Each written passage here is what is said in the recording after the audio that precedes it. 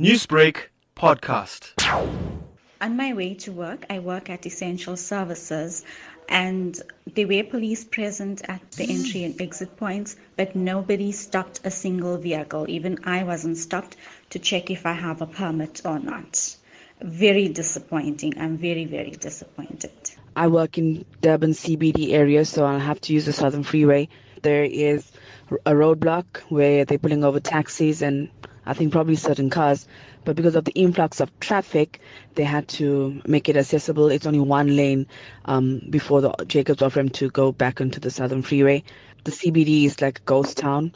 There's no stores open, so I'm sure it's quite early, but many people are obliging and taking the precautionary measures due to the lockdown.